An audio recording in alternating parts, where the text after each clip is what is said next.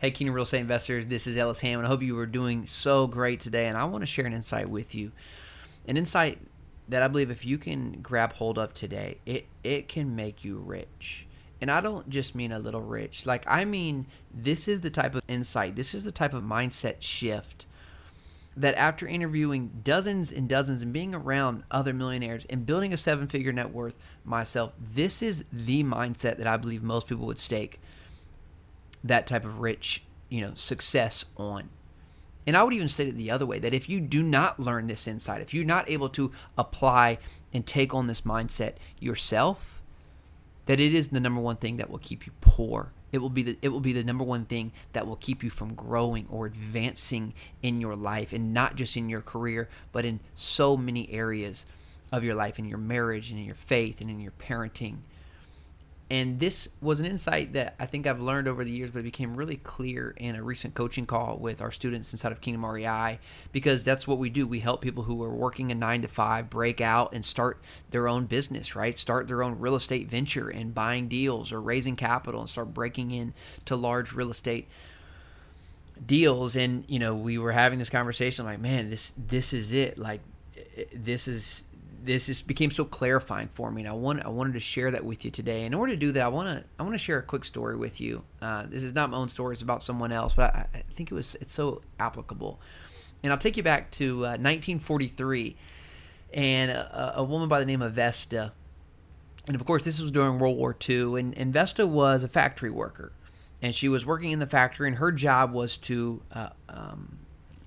essentially look over or review the seals, like these paper seals, like when you imagine like a pull tab that went over ammunition boxes. And the problem with these paper pull tabs at the time is that when they got wet, they of course dissolved, and so you can imagine how problematic that would be if you can't open the paper tab. So the military workers, or the people actually in the field of battle, would dip these ammo boxes in like a wax. They would dip them in wax so that it would keep, the paper from dissolving when it got wet. Well, the problem with the wax is that it became really hard at times because they were so thin to open them up when they were taking on fire. And so you can imagine if you're sitting in a hole and you're taking on fire and your gun runs out of ammo and you're trying to, protect yourself and fill your gun up with ammo, and the last thing you want to worry about is how to open up this box, because that literally could be the difference, that hesitation between life and death. And so Vesta, being on the factory floor and knowing these issues from the battlefield, she started looking for ways to improve this paper seal. And she took it upon herself to go do this. And so she would literally take samples home from her at work, and she, would begin testing out different things, and she started modeling out different things, and she would start filling her walls with ideas, and she would take these to different manufacturers and see what she could do, and she would be testing home remedies. And finally, after weeks, what turned into months, she came up with a solution, a better solution that was actually working, that she knew would be great for our army, that would give us tremendous advantage on the battlefield. And so what does she do? She's just a factory worker. She can't, make massive changes. So she goes to her boss. She goes to her manager at the time, and she says, hey, I have a solution for this. I know this is an issue. I want to be able to solve this. Look what I've done. Here are my samples. Go and check this out. And you know what her boss says? He says it's a lousy idea. And you know what he's probably thinking? Of course this isn't going to work. This is a factory worker. Not only this is a factory worker, this is a woman factory worker. Now, of course, I don't believe that. I'm just telling you that's probably the mindset of a man in 1943 when a woman who's a factory worker in a lower position than he is, coming to him and saying, hey, your product's not working. I've come up with a better idea, and I've come up with it on my own. And so he says, hey, that's a lousy idea. Why don't you just get back to work, Vesta? And so she has a moment here that I think all of us do. She could have just gone back to work, kept doing her job. She tried her best, but her boss said, you know what? It's not going to work. Keep working. But she doesn't. She doesn't stop there. What she does next is pretty insane. She actually writes a letter to the President of the United States, to Franklin D. Roosevelt. And she literally sends him samples of of this product. And Franklin D. Roosevelt somehow gets this letter, hears this woman's story, understands the concern and the issue and the problem that we're having from our military, and he is the one who literally puts out an order for these new ammunition boxes to begin manufacturing immediately. And the story I'm telling you is actually of a woman by the name of Vesta Stout, who is known to be one of the early creators or founders of what we know now to be duct tape, right? And if you know anything about duct tape, you could, that stuff works for anything. I mean, they take that stuff into space. That stuff works so much. But I think this story has so much relevance because the thing I didn't share with you about Vesta and what you see in Vesta is that she had this mindset that she is going to figure it out no matter what it takes. That no matter how many no's she gets, no matter how many failures she has to go through in product research, etc., that she was going to figure this out. Because what you don't know about Vesta, or maybe you do if you know her story, that not only was Vesta just a good United States citizen, a good factory worker, Vesta also had 2 sons serving in the military. And so she knew that if she didn't figure this out, that it wasn't just a matter of, man, I'm not going to make a better product, is that my sons could literally die in the war if I don't figure this out. Or maybe my friend's son, right? She was so personal to her that she refused to let no or to let early failure cause her to quit.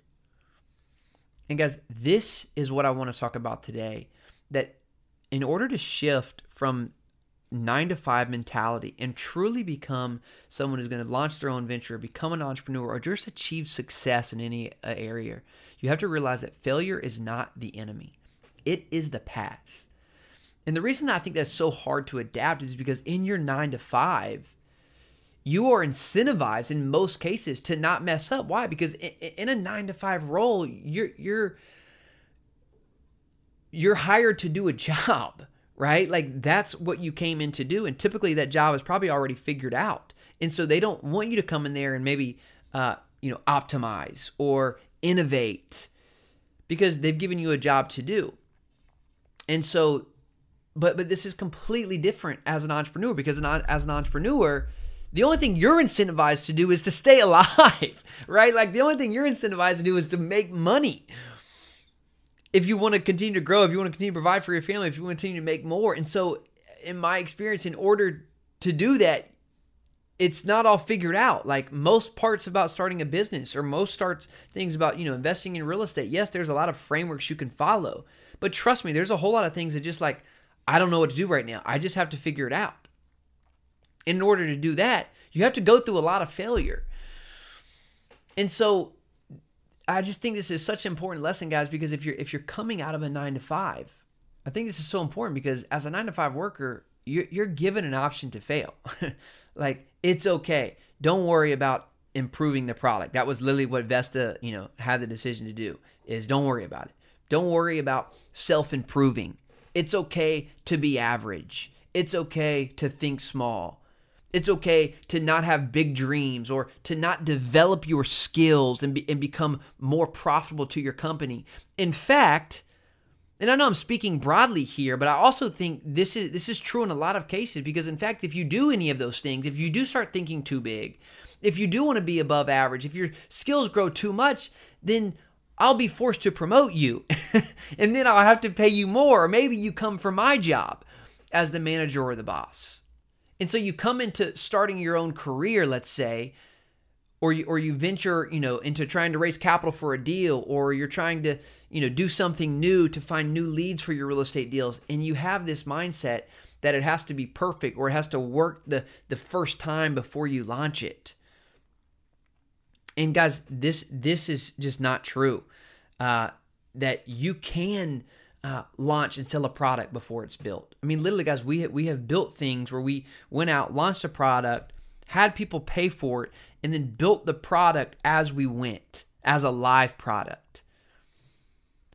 You can raise money before you have a deal. It's actually one of the things we teach inside of our community is that because you don't need a deal to start raising money. You should start raising money before you have a deal. You can make an offer on a deal before you have the money. that you shouldn't actually wait to start marketing and finding sellers and talking to sellers and making offers on leads when you have all the money.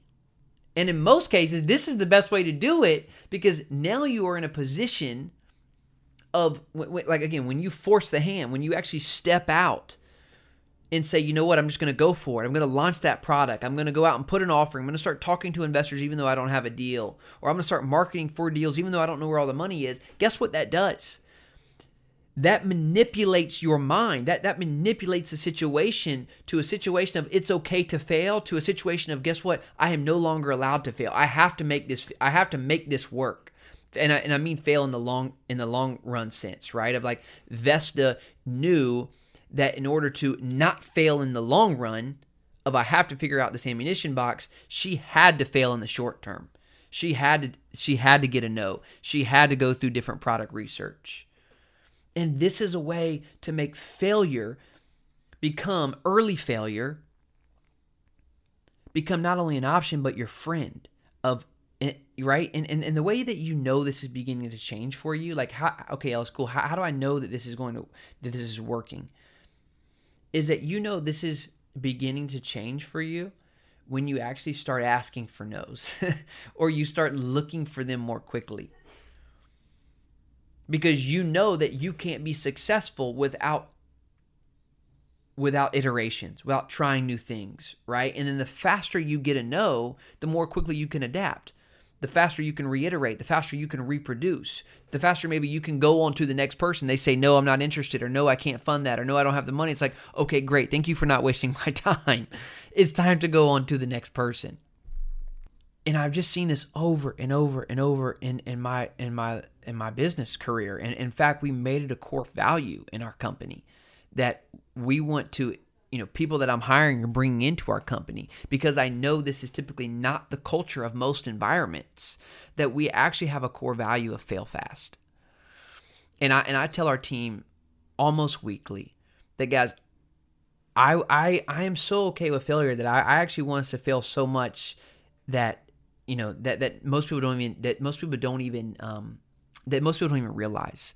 Because when, you know, teaching our community right now about lead magnets and putting out lead magnets, and most people will probably take 2 to 3 months to put out a lead magnet because they worked, you know, they worked so hard on it, right? They had to figure out the perfect headline. They had to figure out, you know, the perfect product. They, you know, all of this stuff to get it launched. And then for what? For mild or average results. You know what our team's going to do instead? I'm going to create 6 to 8 lead magnets, and I'm going to test the headlines, and I'm going to test how many people download them, knowing that likely the first 6 or 7 are going to be duds. But I don't know what a great lead magnet is until I get it out there. And so that's the type of stuff we're doing. I mean, even with our offers, I know you don't maybe necessarily see this on, you know, as a consumer, but if you're inside of our company, you're like, dude, Ellis changes his mind all the time. And it's like, no, I actually don't change my mind all the time. It's just that I've already tested things already without you even knowing about it. Like, I posted it on LinkedIn, or I posted it on Facebook, or I actually went and called someone and tried to sell it to them and they said no.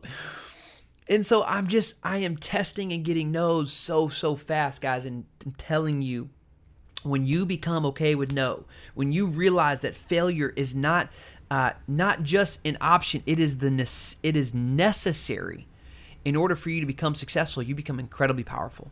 When you are no longer afraid of no's, when you're no longer afraid of failure, and you actually begin to realize it's necessary, it is the path to success, your life will begin to radically shift. And you can see how important this is in every arena of life, not just business, but also parenting or marriage or your faith. You know, the goal of life is not to be perfect. The goal of life is to be better. And the only way I know to be better is to try. And someone who's failing, in my opinion, is someone who's trying.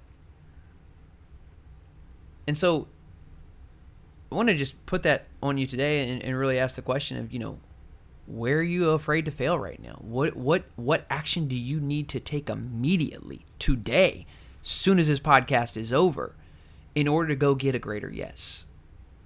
One of the things that I do that I've learned from other pastors and writers is, you know, let fear be an indicator of what you need to do. And that's been something that's really stuck stuck for me is that, typically we let fear, we don't want to go towards fear.